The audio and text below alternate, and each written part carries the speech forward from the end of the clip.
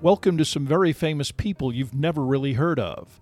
Bite-sized biographies of the famous, the infamous, and the quirky in less than an hour. My name is Philip D. Gibbons, and there is more information about me, this podcast, and a bibliography at someveryfamouspeople.com. There are also photographs of many of the individuals and items mentioned in this podcast. At the conclusion of Part 2 of this presentation, there will be additional suggestions concerning further information about today's subject, Bruce Reynolds, Gordon Goody, and the Great British Train Robbery of 1963.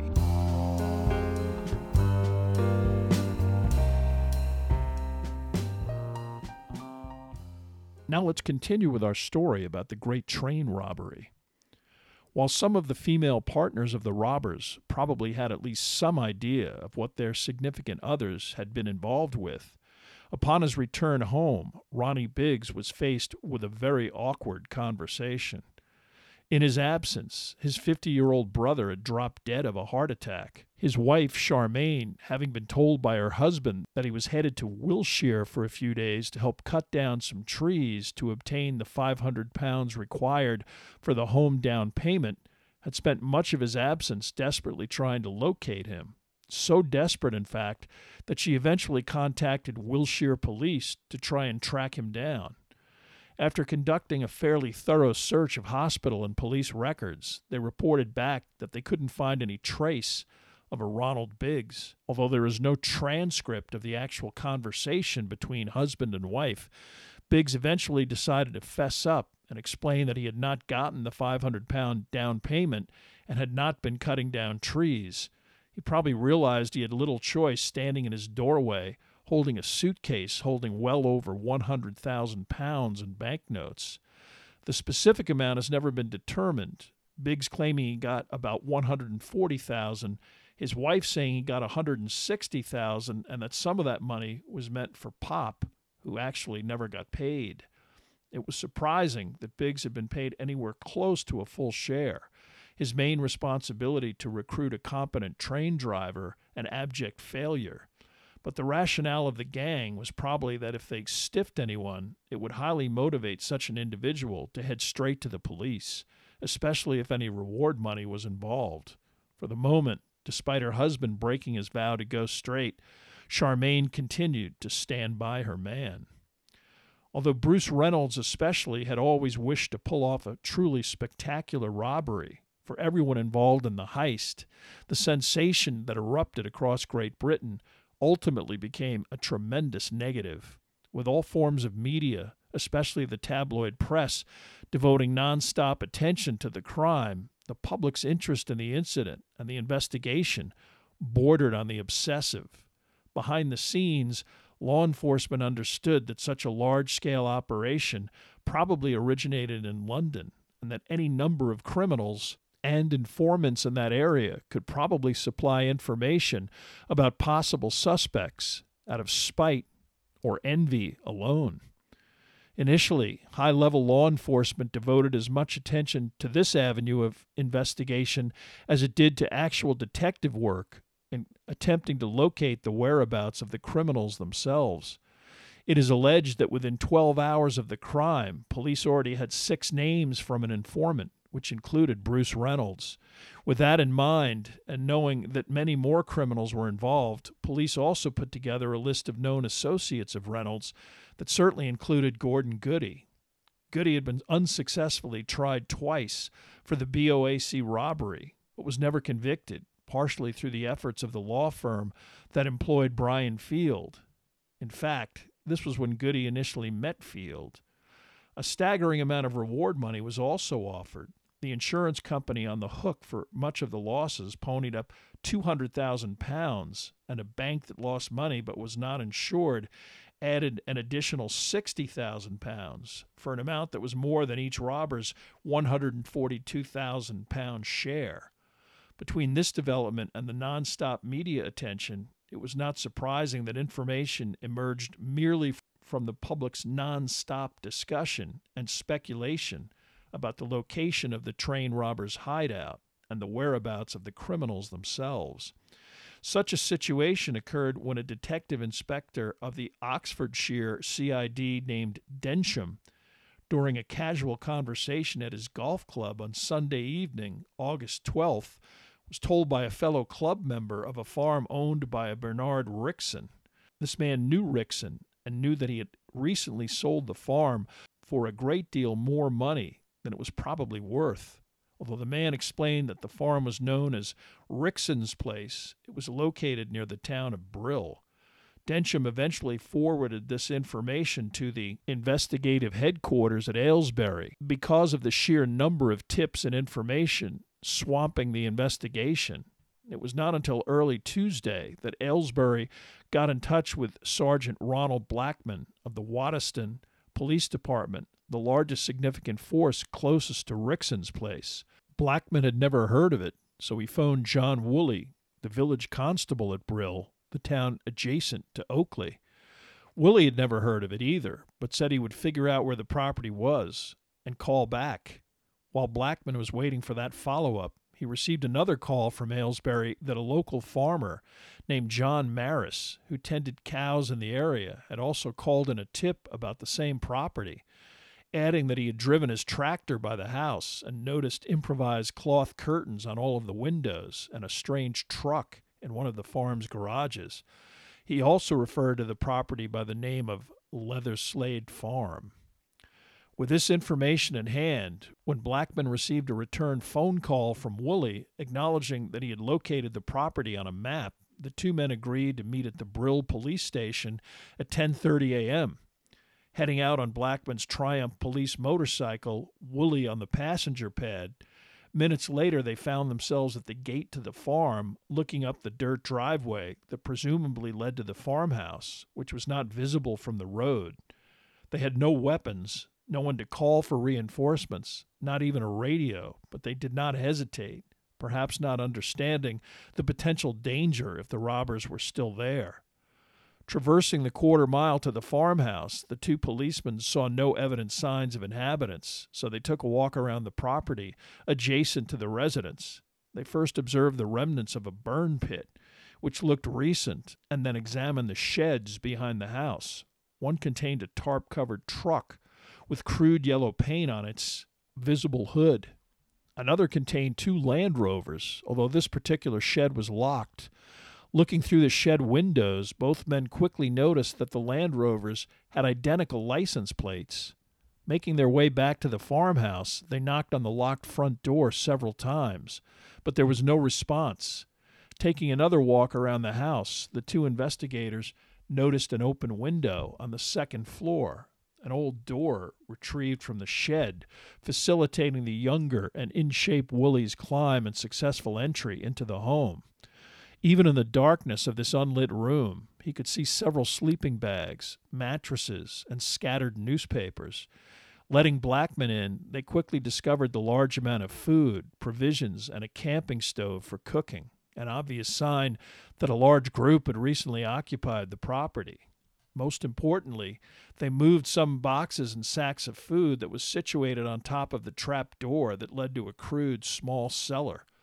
Woolley found some cloth bags that were stuffed with what he thought would be money, but turned out to be numerous banknote wrappers.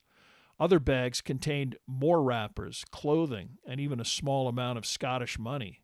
Clearly, this was the robbers' now abandoned hideout. Blackman told Woolley to stay behind so he could ride to a call box and phone in the news. Again, neither man seemed to take into account that the robbers might still be hiding somewhere on the premises or might return from some other location. By 11:30, Aylesbury got the information, and by 1:30, most of the top brass involved in the investigation were on site. The discovery of the farm proved to be a turning point in the investigation. Not particularly satisfied with the work put in by regional factions led by Futrell at Aylesbury, Scotland Yard Commander George Hatherell now designated Scotland Yard Detective Superintendent Tommy Butler as the overall head of the investigation. Butler, a tenacious investigator with a formidable reputation, headed up the branch of the Serious and Organized Crime Command known as the Robbery Squad or Flying Squad. Haverhill also ordered the presence of numerous local policemen to cordon off the farm and instructed those present to disturb nothing further until expert criminologist investigators arrived on the scene. Butler immediately designated his own team of Scotland Yard detectives to assist him in the investigation. There was a mountain of evidence left behind, including open food containers, board games, clothing, and bank bags, obviously stemming from the robbery and handled by the robbers themselves. One of several controversial aspects of the robbery was the failure to properly destroy evidence, a mistake that immediately implicated several of the robbery participants and why the farm was chosen to begin with. The presence of so many people in a rural community, and isolation making escape a complicated process made, in retrospect, such a strategy a very poor choice. Most likely such an option was chosen for a fairly simple reason, namely that many of the participants did not trust each other if, after the event, everyone scattered back to London and the eventual receipt of their share. But what if whoever had the money was arrested, or worse, refused to pay up? Better, in the immediate aftermath, to have a process in which everyone could keep an eye on the money until it could be split up. And not understanding the bombshell effect the robbery would have on the public, media, and law enforcement, and believing such a remote location was undetectable, that initially seemed a far better option. Why wasn't the farmhouse destroyed, or at least thoroughly cleaned up? Years afterwards, several conspirators claimed that plans were made to torch the entire property, garages and all, and such a task would be simple, merely requiring several dozen liters of gasoline and a match. Gordon Goody maintained that individuals were hired for such a job, but took the money and failed to show up. And in his 1995 memoir, Bruce Reynolds claimed that this was the responsibility of Brian Field, who didn't act quickly enough. But this was an unverifiable and convenient deflection, as Field was killed in a 1979 automobile accident. Most likely, panicked by what they believed was a possibly imminent raid, the thieves fled with only a half-hearted attempt to cover their tracks, not understanding what they had left behind. They probably also hoped that any law enforcement might merely determine that the space was unoccupied and move along to the next remote farmhouse without much scrutiny. But leaving behind two automobiles, clearly visible with the same license plates, was a remarkably foolish decision that could only invite a more detailed investigation. Having pulled off the crime of the century, subsequent attempts to uphold their reputations as master criminals would not allow for an obvious explanation, that they badly bungled their plan from the outset, and once the farm proved precarious, they had no backup plan in place. Once the original plan proved defective, many of the robbers, also hampered by their lack of preparation for a suitable escape plan and evidence left behind at the farm, began to suffer immediate consequences. The first conspirator to run into serious difficulty was Roger Corddry, who induced an acquaintance to come to Oxford to help Corddry by offering to pay back a £650 debt to this individual, a man named William Bowl. Corddry did explain to Bowl that he had 2 suitcases that he needed to stash at the rental in Oxford, and left those behind when Bowl claimed he had friends in Bournemouth who could help. On Saturday, the 2 men headed to this coastal town, but Bowl's friend had moved with no forwarding address. Still, the transient nature of this resort town played to Corddry's advantage. He had Bowl rent a 3-bedroom apartment, paying a month in advance, and then put Bowl on a train back to London. The next day, Sunday, he met Bowl and his family at the train station in Oxford, Bowl telling his wife and 3 children that they eventually would head to the beach at Bournemouth. Corddry retrieved his luggage from his Oxford flat, including his robbery cash, and then headed to Bournemouth with the Bowl family, eventually dropping off the wife and children at the beach. After depositing his suitcases at his new rental, Corddry drove with Bowl back to a cafe. There he gave Corddry's wife, Renee, a packet wrapped in brown paper and told her to deliver it to an address which was his sister's florist shop.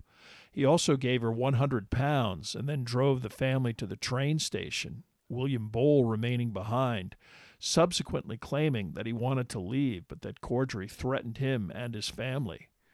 On Monday, the two went car shopping, successfully purchasing a compact Ford. They then rented a garage from a Miss Ruby Saunders, taking the garage key with them.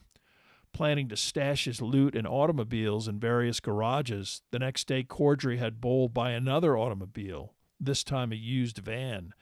After scouring the entire region, upon seeing an ad at a local newsstand, it was after 8 in the evening when Bowl and Corddry arrived at the home of 67-year-old Ethel Clark. At first, upon hearing that Bowl did not actually live in Bournemouth, Ms. Clark did not want to rent to him, but was persuaded by cash above the asking price and Bowl's reassurance that he would soon be moving to the area.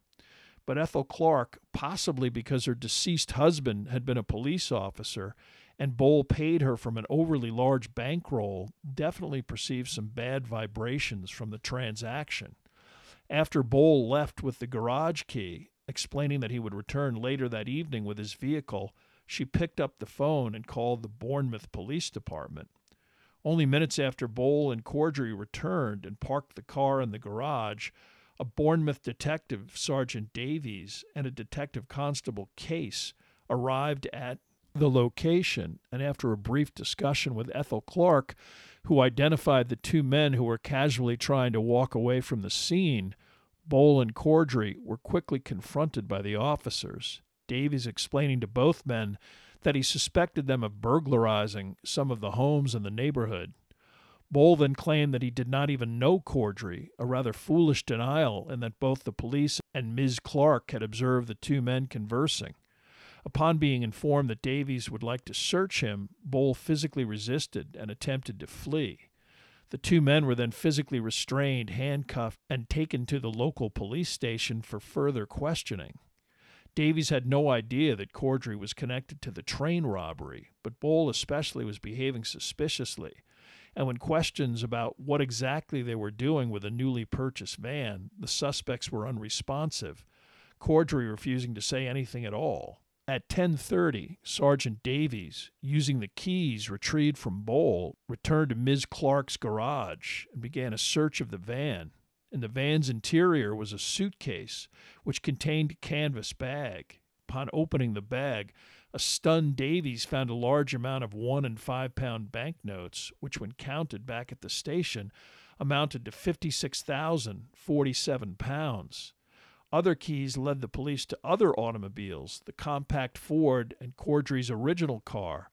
The Ford had no contraband, but 6 suitcases were found in the other car containing 78,982 pounds, again in small denominations. An additional 5,900 pounds were found back at Corddry's local rented flat. And when the money confiscated personally from Bowl and Corddry was included, the total amount seized came to 141,218 pounds, 1 shilling, and 3.5 pence. Upon further questioning, Corddry admitted the money came from the train robbery, but Bowl denied having anything to do with the theft. Bournemouth police officials then informed the Aylesbury HQ that they had 2 men in custody who most likely were train robbers. Several investigators immediately traveled to Bournemouth, but Corddry refused to answer any questions, and Bowl continued insisting that he had nothing to do with the robbery, and his association with Corddry was the result of threats and intimidation. It did him no good. Both he and Corddry were officially arrested on August 14th on charges of robbery, conspiracy to rob, and receiving stolen property. The next day, Renee Bowl and Alfred and Florence Pilgrim, Corddry's sister and brother-in-law, were arrested for receiving stolen property, police successfully finding cash at their residence that Corddry gave to each of them. Less than a week after the train robbery's commission, already law enforcement could claim 2 of the conspirators in custody, although Bowl's charges were dubious and ultimately proved problematic. After the amateur Agatha Christie phone call that practically dropped 2 suspects into their lap, law enforcement benefited from another remarkable development when a motorcycle rider on his way to work near Dorking, Surrey, had to pull over because his engine began overheating. He and his co-worker decided to take a walk in the woods while the cycle cooled off, and only yards into the underbrush they literally stumbled on 3 bags wrapped in polyethylene, including a briefcase. Taking a look inside, they found it was crammed with banknotes, the couple quickly running back to the road where they flagged down a passing motorist. Within minutes, Dorking police were on the scene, taking custody of the 3 bags and finding an additional money-filled valise in the vicinity. When the cash was counted up at the police station, it totaled £100,900. Additionally, a receipt for February 1963 lodging in a German hotel made out to a Herr and Frau Field was discovered in a zip compartment of one of the suitcases. An initial interrogation of Brian Field elicited an admission that he had stayed at that hotel with his wife, but investigators knew this was not enough to successfully prosecute, even with the recovered suitcases, so they did not arrest him, hoping to eventually put together an ironclad case. Although painstaking and time-consuming, forensic specialists at Leather Slade Farms were able to match fingerprints from Bruce Reynolds, Ronnie Biggs, and John Daly found on various objects at the hideout location, including a Monopoly set and a ketchup bottle. Daly and Reynolds were already on the run, but Biggs stayed put, although he was not at home when police arrived on September 4th with a search warrant. Although they didn't find anything particularly incriminating, they arrested Biggs based on the fingerprint evidence and his lack of any provable alibi, the Wilshire police having coincidentally scoured the territory looking for him and not finding any trace of him on the weekend in question. Charlie Wilson was also arrested, with little evidence but on the assumption that any robbery involving Reynolds surely involved him as well. Police applied the same logic to Gordon Goody, detaining him but not charging, the cagey Goody evading arrest despite a thorough questioning, although police released him on the bail condition that he officially report his whereabouts on a weekly basis. Big Jim Hussey, a career criminal, was also brought in for questioning and provided police with his fingerprints, which were not on file. During his interrogation, the prints were matched to some unidentified prints at Leather Slade Farm while he was still at Scotland Yard. He was duly arrested. When forensics also established that Brian Field's prints were present at the farm, Tommy Butler himself went to Field's home and arrested him, as well as the beard and the purchase Leonard Field, and John Weeder, the law partner in Field's firm who helped facilitate the transaction. Farm fingerprints were also responsible for the detention of Tommy Wisby, arrested on September 11th. On October 3rd, Gordon Goody reported to the police station in Putney, the closest law enforcement outpost near his mother's home where he lived. When he arrived, he was met by Tommy Butler and his second-in-command, Peter Vibart. After some initial questions about some shoes they asked Goody to identify, they began to ask specific questions about Goody's trip to Ireland, which he had always used as an alibi, claiming he was there the week of the robbery. Goody knew that he was in Ireland for part of that week, but not the actual day leading up to the robbery and the robbery itself. It was at this point he asked for his attorney, who subsequently told him to refuse to answer additional questions. Later, at trial, Goody's shoes would be produced with small amounts of yellow paint that allegedly came from the paint used at the farm to quickly repaint the truck used in the crime in a hurried attempt to cover their tracks. Goody always maintained afterwards that the paint was planted and he was, quote, fitted up, unquote, or framed, not denying that he was guilty of the crime, but alleging the police manufactured evidence. Such a claim from a career criminal is always dubious, but as the subsequent prosecution of William Bowl indicated, Goody's allegation over time gained a great deal of validity. On October 4th, 1963, it did Goody no good. He was arrested and charged with conspiracy and robbery. The end of October brought the arrest of Robert Welch, a prominent member of the South Coast Raiders, and a name several informants linked to the crime. He evaded police hiding out on a remote farm in southern England until a tip was received that he was to meet his brother at a tube stop in London on October 25th. The spot was placed under surveillance and Welch was arrested. In November, the assassination of President John F. Kennedy knocked the train robbery off of the front page, but early in December, 2 more arrests were reported. John Daly, implicated by fingerprints at the farm and his basement flat hiding place of he and his pregnant wife revealed by informants, and occasional professional race car driver Roy James. James's hideout in the fashionable St. John's Wood neighborhood area was revealed via another anonymous phone tip. His arrest a little more difficult. The wiry 5'4" James, upon hearing an unexpected knock on his front door, took off via his apartment skylight and was the subject of a rooftop chase. When he jumped to the ground, staked-out police were waiting for him, and the briefcase containing over 12,000 pounds that he tossed off of the roof before he jumped. His arrest took place on the evening of December 10th. Both individuals had left their fingerprints behind at Leatherslade Farm. For the arrested conspirators in the actual train robbery, justice was swift. This group included Goody, Wilson, Wisby, Biggs, Brian Field, Welch, Hussey, Cordry, James, Daly, Leonard Field, and Bowl. All held without bail, they were conveyed from Aylesbury Prison to the Buckinghamshire County District Chambers located in Aylesbury, the county seat. 8 other defendants, mostly charged with receiving stolen property, were also present, the courtroom jammed with barristers, clerks, a massive display table of evidence, and numerous policemen, all presided over by Edmund Davies, all of the wardrobe and accoutrement of a British judicial setting fully on display. It took 30 minutes just to read the charges and record pleas, the lesser defendants dismissed to be tried at a later date. Roger Cordry decided to take a plea deal, agreeing to conspiracy and receiving stolen property. He was released pending sentencing. The remaining 12 men then were to stand trial for the actual robbery itself. A jury was soon seated, and the trial began. What occurred subsequently was the longest trial in British history up to that time. It was not until March 23rd that the jury began deliberations. Along the way, there were some stunning developments. A policeman on the stand, while describing how Ronnie Biggs knew Bruce Reynolds, testified that they had met in prison. Prejudicial information that could have prompted a mistrial of all of the defendants and an expensive and time-consuming retrial.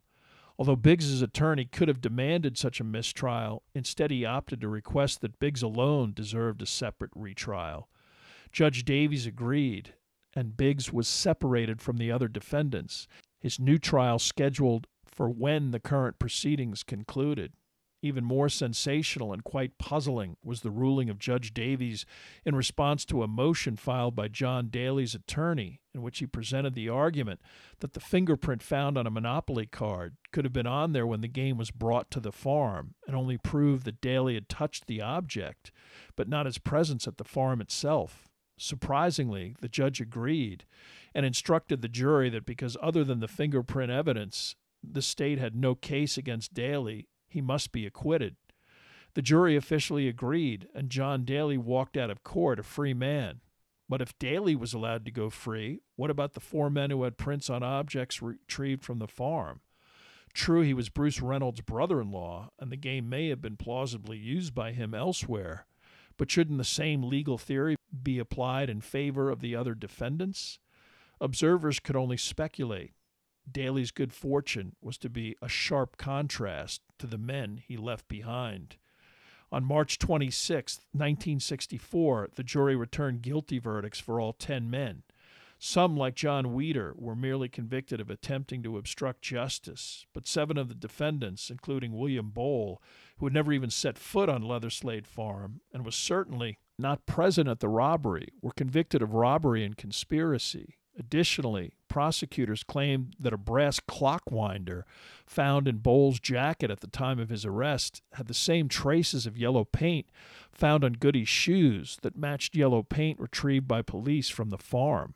Trouble was, Bowl was never at the farm, and all of the robbers knew it. Brian and Leonard Field were convicted of conspiracy. Within days, Ronnie Biggs was retried. The courtroom treated to an elaborate alibi in which Biggs was unwittingly transported to Leatherslade Farm by another man who was named but never appeared in court to vouch for him. Biggs admitted being briefly at the farm, but claimed he had nothing to do with the robbery. The jury didn't buy it. On April 14th, they convicted him after only 90 minutes of deliberation. Sentencing took place on April 16th. The judge, affable and good-natured during the trial, was anything but during the sentencing. His first comments concerned Roger Corddry, and they were a stern admonishment that began with, "You are the first to be sentenced out of 11 greedy men, whom hope of gain allured. You and your co-conspirators have been convicted of complicity in one way or another of a crime in which, in its impudence and enormity, is the first of its kind in the country. I propose to do all in my power to ensure that it will also be the last of its kind. Your outrageous conduct constitutes an intolerable menace to the well-being of society. Let us clear out of the way any romantic notions of daredevilry. This is nothing more than a sordid crime of violence inspired by vast greed. All who have seen that nerve-shattered engine driver can have no doubt of the terrifying effect on the law-abiding citizen of a concerted assault by armed robbers. To deal with this crime leniently would be a positively evil thing. When a grave crime is committed, it calls for grave punishment, not for the purpose of mere retribution, but that others similarly tempted will be brought to the realization that crime does not pay and the game is not worth the most alluring candle. Potential criminals who might be dazzled by the enormity of the prize must be taught that the punishment they risk is proportionally greater. I therefore find myself faced with the unenviable task of pronouncing grave sentences." After additionally explaining that he would make an exception in Corddry's sentence because the defendant had pled guilty, he then sentenced the convicted criminal to 20 years. Shock was immediately evident within the courtroom, packed with relatives of the defendants. If Corddry was getting that much time and the judge indicated he was being less harsh with him, what did that mean for the others? It meant that they were going to get even tougher sentences. William Bowl, 24 years. Charles Wilson, 30 years. Ronnie Biggs, 30 years. James Hussey, 30 years. Tommy Wisby, 30 years. Brian and Leonard Field, who had merely helped acquire Leather Slade Farm, 25 years. Robert Welch, 30 years. Roy James, 30 years. John Weeder, who the judge even acknowledged was probably only guilty of stupidity and lack of attention, got 3 years. Public reaction was initially incredulity and ultimately critical. Murderers in Britain who were sentenced to life typically only served 15 years. Under British parole laws at the time, a 30-year sentence meant a minimum of at least 20 years behind bars. In the wake of the Profumo scandal, in which an upper-class member of the British cabinet, John Profumo, lied about his involvement with prostitutes and potentially jeopardized state secrets when these same prostitutes also consorted with a possible Soviet spy, and the whitewash of Profumo's behavior, this was seen as the establishment meting out different forms of justice based on class. The robbery, committed against the literal British establishment, was also seen as a daredevil act of rebellion, and popular sentiment was with the robbers, perceived as underdogs, punished vindictively by an iconoclastic aristocracy. Perhaps as a result of this reaction, the lesser participants in the crime either had their charges dropped or received very modest sentences by comparison. This changed nothing for the actual train robbers, who were quickly conveyed to some of the harshest and most secure prisons in the British Isles. They were also confined under special conditions allowed under the Penal Code, which meted out 23-hour solitary confinement, no radio or newspapers, and allowed exercise for only 1 hour a day under close supervision. But with several of the main characters still on the run and numerous developments concerning the men now behind bars, the great train robbery story refused to go away. Only 4 months after his incarceration, robber Charlie Wilson was sprung from Winson Green Prison near Birmingham by a spectacular operation involving grappling irons, keys that allowed access to the restricted area that contained Wilson's cell, and his cell door itself, and the assault which overpowered the guard, checking on Wilson every 15 minutes. Wilson's confinement was so strict that his clothing was removed at night to hinder any escape on his part. No matter, his benefactors brought him clothes and got him to a waiting car. Total time of escape was 3 minutes, while Wilson subsequently claimed he was actually kidnapped and extorted of much of his train robbery proceeds. Who actually organized the caper has never been verified. Wilson quickly arranged to leave the country, wound up eventually in Canada with his family. Even more spectacular and the beginning of a saga that inappropriately established him as the most notorious of the train robbers, the escape of Ronnie Biggs on July 8, 1965 from Wandsworth Prison was also a carefully choreographed event.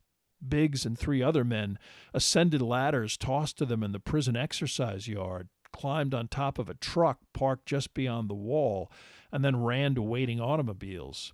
Via Paris, Biggs eventually made his way to Melbourne, Australia. His wife, rumored to have paid £10,000 of robbery money to spring her husband, eventually joined him with their 2 children. If Biggs got lucky with this exploit, his co-conspirator James White's luck ran out almost 2 years after the robbery, when published photographs led to his arrest in the southeastern British seaside town of Littlestown, where he had established an alias and was renovating boats. At the time of his arrest, he had a grand total of £7,050 in his possession, all that was left of his share of the robbery. For White and the others who had evaded capture, their attempts to avoid law enforcement would involve the extortionate amounts charged to them by those who aided their ability to rent apartments or homes, the criminals themselves too well known to the public. White was practically relieved when he was caught, pled guilty, and got a sentence of 18 years. Thinking that he would eventually be caught, Bruce Reynolds decided to flee to what he believed would be a cheaper hiding place, Mexico. Also eventually joined by his wife and family, Reynolds typically had no idea how he would survive there, but always having adopted a carefree approach to life, he assumed that something would present itself. Although no one knows exactly when, his accomplice Buster Edwards joined him in Mexico. But Edwards quickly realized that he would never be able to survive in such an alien environment, so much so that he returned to Britain and turned himself in, a contact in law enforcement leading him to believe he would get a reduced sentence.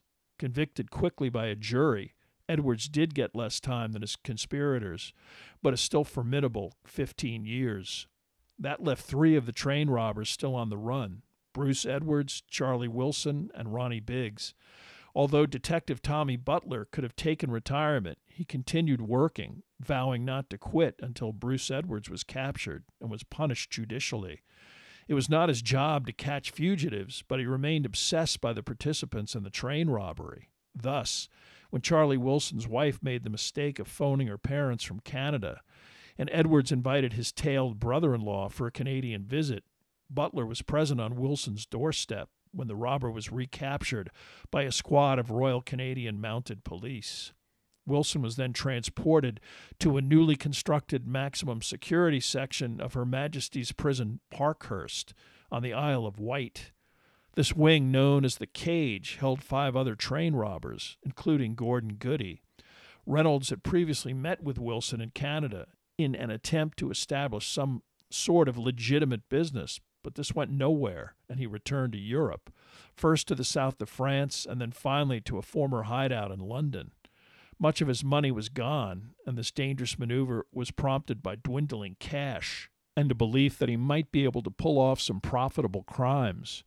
Grasping that physically living in London itself was too risky, Reynolds moved again to the seaside resort town of Torquay. It didn't help. At 6 a.m. on November 8th, his son Nick answered the doorbell and was confronted by a crowd of police, led by Tommy Butler, who followed the boy as he ran to his father's bedroom. Bruce Reynolds was barely awake when the detective confronted him. "Hello, Bruce. It's been a long time." Outwardly, Reynolds attempted to remain typically blasé. "C'est la vie," he said as he put on his clothes before being handcuffed. In 5 years, he had gone through his share of the robbery proceeds, £2 million in today's money. He pled guilty, but got no sympathy from the judge, who sentenced him to 25 years. Butler vowed to keep working until Biggs was rearrested, but age finally forced his retirement in early 1969. He died in 1970, aged 57. Biggs would remain on the run for another 31 years.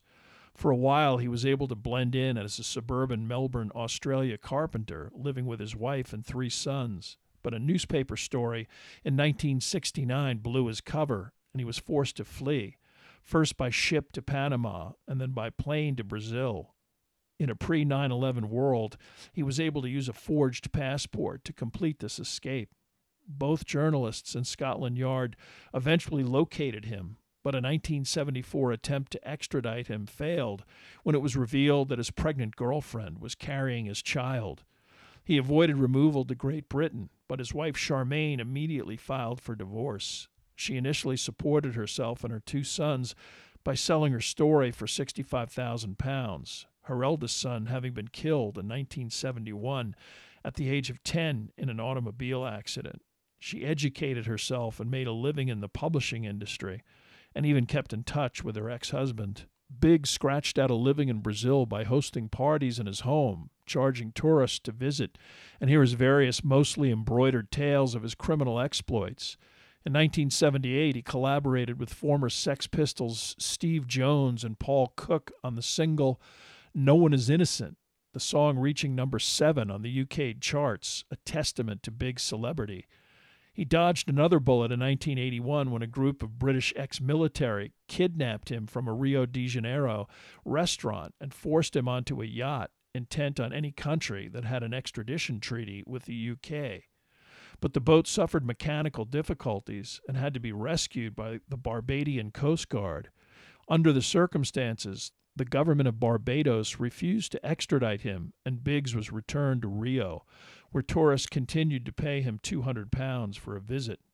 He also started to pump out books, as well as additional songs with German and Brazilian punk rock bands. Despite an extradition treaty that was finalized in 1998 between the UK and Brazil, and an immediate British request for Biggs's extradition, a Brazilian court rejected the application and granted Biggs residency for life. By then, all of the train robbers were either deceased or out of prison. A change in the law allowed parole in Britain after a third of a sentence was served, and some sentences were also reduced on appeal. The prevailing belief that the robbers' sentences were excessive began to permeate the judicial system. By 1978, all of the participants in the robbery were out of prison, including Bruce Reynolds. Unfortunately for William Bowl, who Reynolds even publicly stated that he had never met and had nothing to do with the robbery, he contracted brain cancer and died in prison in 1970. Engineer Jack Mills never went back to driving trains, suffering neurological and emotional damage, and died of leukemia, also in 1970, his family embittered by the celebrity of the train robbers. David Whitby, also said to have been traumatized by the incident, died of a heart attack in 1972, aged 32. Only a fraction of the robbery cash was ever recovered, most of it paid to solicitors or stolen by other criminals asked to safeguard the money during the perpetrator's imprisonment. Although the train robbers never served anywhere near the time of their original sentences, most either reoffended or suffered tragedies of one form or another. Charlie Wilson, upon his release, continued working in the criminal underworld and was suspected of both cocaine smuggling and money laundering.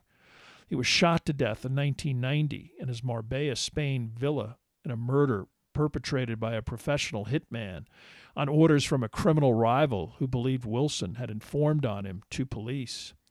Roy James, Tommy Wisby, and James Hussey all went back to jail.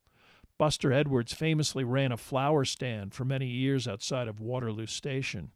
Believed to be the man who hit train driver Mills in 1994, Edwards was mysteriously found hanged in a garage, most likely a suicide, after it became known that he was being investigated for fraud.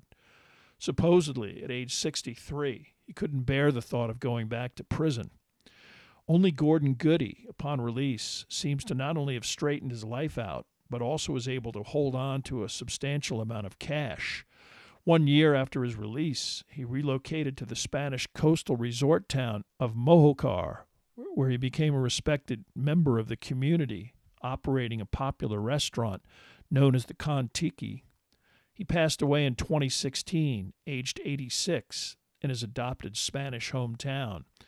Ronnie Biggs finally tired of life on the run and in ill health returned voluntarily to Great Britain.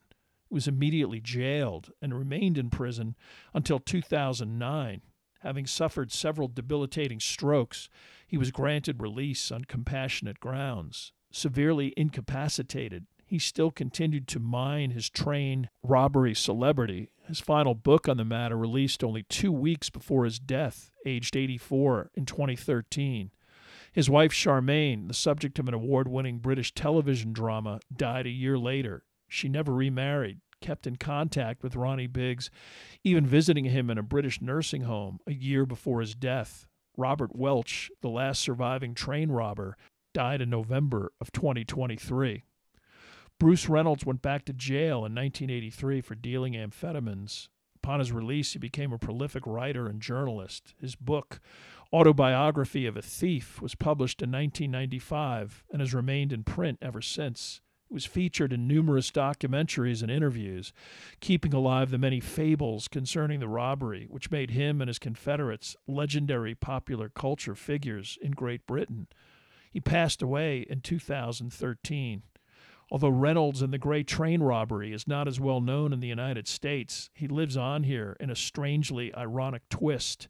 His son Nick is a member of the British musical group Alabama 3. One of the band's most popular songs is entitled Woke Up This Morning. It is played at the beginning of every episode of the American television show The Sopranos.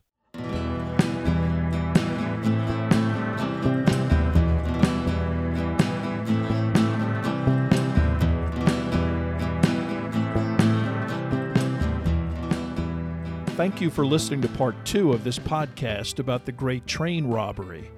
Information for this podcast came from the books The Great Train Robbery, Crime of the Century by Nick Russell Pavier and Stuart Richards, and The Great Train Robbery, 50th Anniversary by Bruce Reynolds and Ronnie Biggs.